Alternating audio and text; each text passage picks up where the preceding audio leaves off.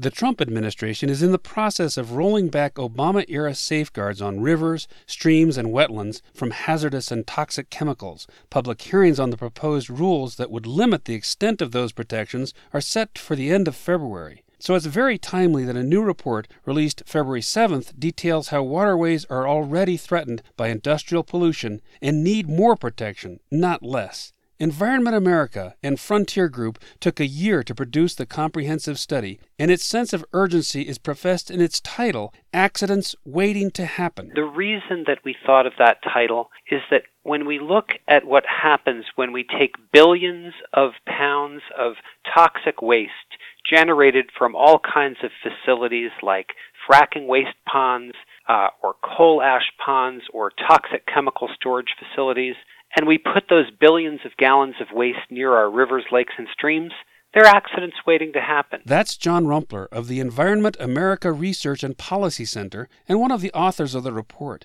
The study focuses on 5 risky sources of contamination in the U.S.: fracking, industrial facilities, coal ash from power plants, oil pipelines and trains, and animal waste from large-scale farms. All contain massive amounts of pollutants and are often located near bodies of water. And so we took a look at these facilities and documented some of the damage that they've already done, especially when there's flooding or hurricanes or explosions and so forth.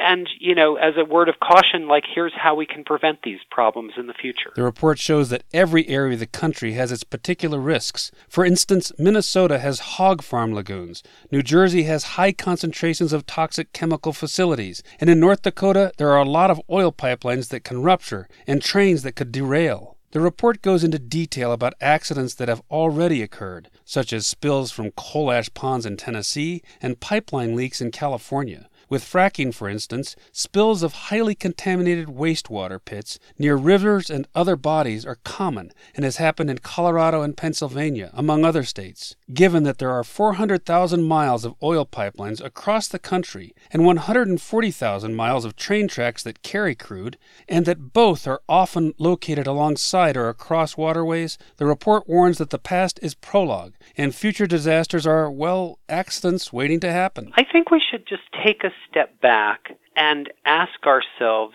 does it really make sense for us to be producing billions of pounds of toxic waste in the first place? The path Rumpler and his team are recommending seems similar to that of fighting climate change. Rumpler says that we have the capacity to move to 100% clean, renewable energy, and when that occurs, we won't need oil trains and pipelines, coal ash-producing power plants, or fracking waste pits. The same goes for large-scale manure-producing hog and dairy farms. We need to move towards more sustainable agricultural operations, so we won't even have these manure waste pits to begin with. In the meantime, the study recommends against locating any new hazardous waste facilities right next to water sources. They also urge stronger enforcement of the laws already in place and definitely not rolling back any part of the Clean Water Act. Rumpler thinks that most Americans assume that any waterways they care about are under protection of the Clean Water Act, and if a polluter dumps contaminants into a river, the federal government will hold them accountable. But he says that won't happen under the Trump administration's plans to strip protections from thousands of streams and millions of acres of wetlands. We can and should do better, he says. We absolutely can do this.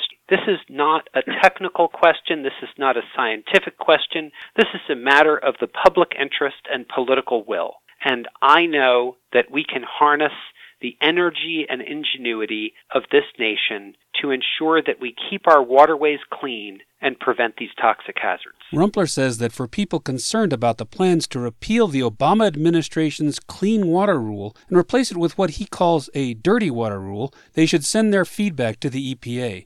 The agency has not yet opened the comment period, but a link, when it is, can be found at our website, h2oradio.org. From Denver, I'm Jamie Sudler.